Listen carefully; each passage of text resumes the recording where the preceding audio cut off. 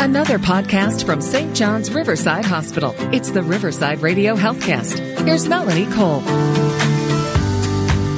People with diabetes, heart disease, existing infections, or lung disease may have difficulty getting their wounds to heal.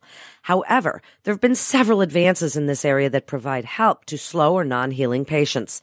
My guest today is Dr. Berj Stepanian. He's the podiatric medical director at St. John's Riverside Hospital. Dr. Stepanian, let's talk a little bit about who is at risk for wounds that do not heal on their own. Who's at highest risk? Typically, the patients that we see that are at highest risk are the diabetic patients, but it's also not limited to them. It can also be patients who have poor circulation and patients who have poor sensation from one of the diseases that causes that. How does somebody know that they have a wound that's not healing? I mean, how long do you wait when you see one of these things to determine saying, well, this thing isn't looking like it's getting any better? Well, typically, immediately upon noticing anything with their feet, which is what I specifically deal with, I tell my diabetic patients or patients that are at risk to immediately come in so that we can evaluate them for the proper treatment going forward. Obviously, the quicker we diagnose them, the faster we start to implement care, the much better the patient's going to do. What should they be looking for? What are some red flags? Are there certain kinds of things they should be looking at, checking these wounds on a regular basis and looking for something that would send them to see you right away? Well, typically, after we have our first visit, we always tell our patients that are neuropathic or at risk for having a wound to check their feet every day. And if they notice anything, any redness, any cuts, pus coming out, typically what happens is they don't feel it. They'll only if they see it or they see something in their sock, maybe a little bit of pus coming out of their foot, then they get alarmed and then they call us and they come in. Dr. Stepanian, people hear about diabetic foot neuropathy, problems with wounds, and they think of amputation. But we're talking today about limb salvage options. And does limb salvage surgery or treatments available, do they offer patients a better quality of life and functional capacity than amputation? Is this becoming more common now? Well, it's actually becoming more common because more and more people are aware of it. Unfortunately, we have a higher risk population now because people are living longer. There's more and more diabetes in the community, and if they do not get diagnosed quickly, typically they end up with amputations. And the problem with having an amputation is, one, it's a tremendous cost to the patient's life. Typically, patients who have one amputation go on to having another one within 2 to 5 years, and their life expectancy decreases significantly every time they have an amputation done. What are some other treatment options available that would be along the limb salvage type of treatments, and what is hyperbaric oxygen therapy? Well, typically when we do have a diabetic patient or anyone with a wound come in to the wound care center, we evaluate them from head to toe. Basically, it's a team approach. We use a vascular surgeon. We use an endocrinologist. I, the podiatrist, take a look at them as well. We look at them biomechanically to see how they're walking, what type of shoes they wear, and what their lifestyle is. Once we have all that information, then we plan how to treat them. And hyperbaric oxygen happens to be one of the modalities we utilize today because it is so beneficial and has had such a high success rate. Basically, the patient is put into a chamber, almost if you could imagine a fish tank for an adult for 2 hours at a time, and they breathe 100% oxygen, which then goes through their body and gets to the affected wound site and helps to heal that area. So you've mentioned what it is. What does it do? What are the benefits? How can this oxygen therapy help to heal a wound a little bit quicker? Well, what it does two things. If there's an infection present in the bone or in the wound, it helps to rid the body of that infection.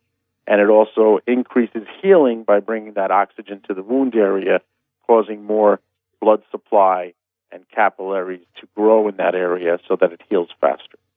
Is it safe? What does it feel like? It's very safe. Patients really they get to watch TV while they're in there. It's a clear tube, so you can see outside. We can talk to you. You can talk to us. Other than having to maybe swallow so that your ears are not clogged, kind of like when you're on a plane and your ears get a little clogged, you swallow so that they unclog. That's typically what most patients have to do when they're in the hyperbaric chamber, and then they just basically relax and rest for about an hour and a half to 2 hours while they get their treatment, and they can watch whatever TV program they like, and then they come back out, and that's done typically 5 times a week. And typically most patients get anywhere between 20 and 40 treatments before they're healed. So what other treatments might be available? Speak about caring for a wound, Dr. Stepanian, and what you want people to know. Should they be looking at these wounds? And people never seem to know whether they should be moist and covered or dry and uncovered. Speak about wound treatment and what else you're doing there. Well, typically the way we treat our wounds is once we evaluate them for their etiology, is it caused by the circulation? Is it caused by an infection? Is it caused by pressure? Once we figure all that out, the first step is to clean the wound. And what we use is aggressive debridement in the clinic setting, which we clean up all the dead tissue and get its nice, healthy tissue. And once we have that nice, healthy tissue base, then we have modalities that are brand new, cutting edge, things like amnion tissue and grafts that we're able to put onto these wounds to help them heal faster. It's very high tech. It does come at a cost. However, the benefit to the patient outweighs the cost of the product. And they do very well with them. And we have patients who go on to lead productive lives and avoid amputation using these modalities. And how does somebody care for these things at home? If you do the debridement or you use a graft, you're doing these things for them. Then when they get home, they have to do some things for themselves. What do you recommend? Do they keep a watch on? What are they supposed to do at home? Well, the most important thing, if they have something systemically that's causing the disease, is to reverse that. Diet control, making sure their sugars are in control. If we've left a bandage on the foot and put a graft on, we typically do not ask them to remove that because that would remove the graft at the same time. We also use a casting product called Total Contact Casting, and that offloads the patient so they heal quickly. So mostly the patient has to take care of themselves systemically, and with a diabetic, that's what they eat, making sure they're taking their medications. With someone who smokes, it's obviously stopping smoking, and these are the things that we ask them to do at home, and obviously compliance. The hardest thing that we find is that most patients have issues. Their life has to go on to coming into care and being followed up properly.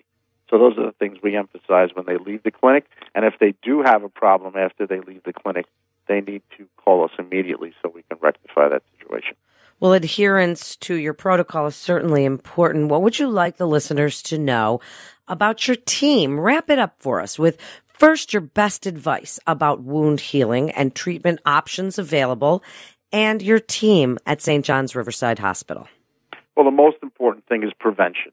And there are a lot of things today that we can do if the patient comes in just for their annual foot checkup to prevent these wounds. But if they did not do that and they unfortunately did get a wound, then our team consists of infectious disease doctors, vascular surgeons, podiatrists, nurses, nutritionists, which all lead to helping this patient heal properly.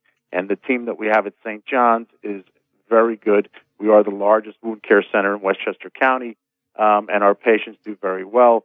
And thank God that we have everyone there because it is a very highly trained staff that we have there. So we definitely recommend that if someone does have a wound, that they come in and see us so we can get that healing as quickly as possible. So the most important thing for me on these patients is that we prevent these wounds from happening. We do know how to manage them once they do happen, but all they have to do is a few simple things to prevent them, and that is to see their podiatrist, their vascular surgeon, and their endocrinologist and their primary care doctor, and make sure that their disease state is stable and in a healthy state instead of in a poor state where they would be more prone to having wounds, and that would prevent a lot of the aggravation that happens once these wounds occur. But if they do get a wound, we are here for them, and we're willing to help them, and we have that team that I spoke about before that is fantastic at managing this stuff. Thank you so much, Dr. Stepanian, for being with us today and for sharing your expertise in this very important topic and for people with wounds that don't heal and your great information about prevention. Thanks again for joining us. You're listening to Riverside Radio Healthcast with St. John's Riverside Hospital. For more information, please visit riversidehealth.org. That's riversidehealth.org. This is Melanie Cole. Thanks so much for tuning in.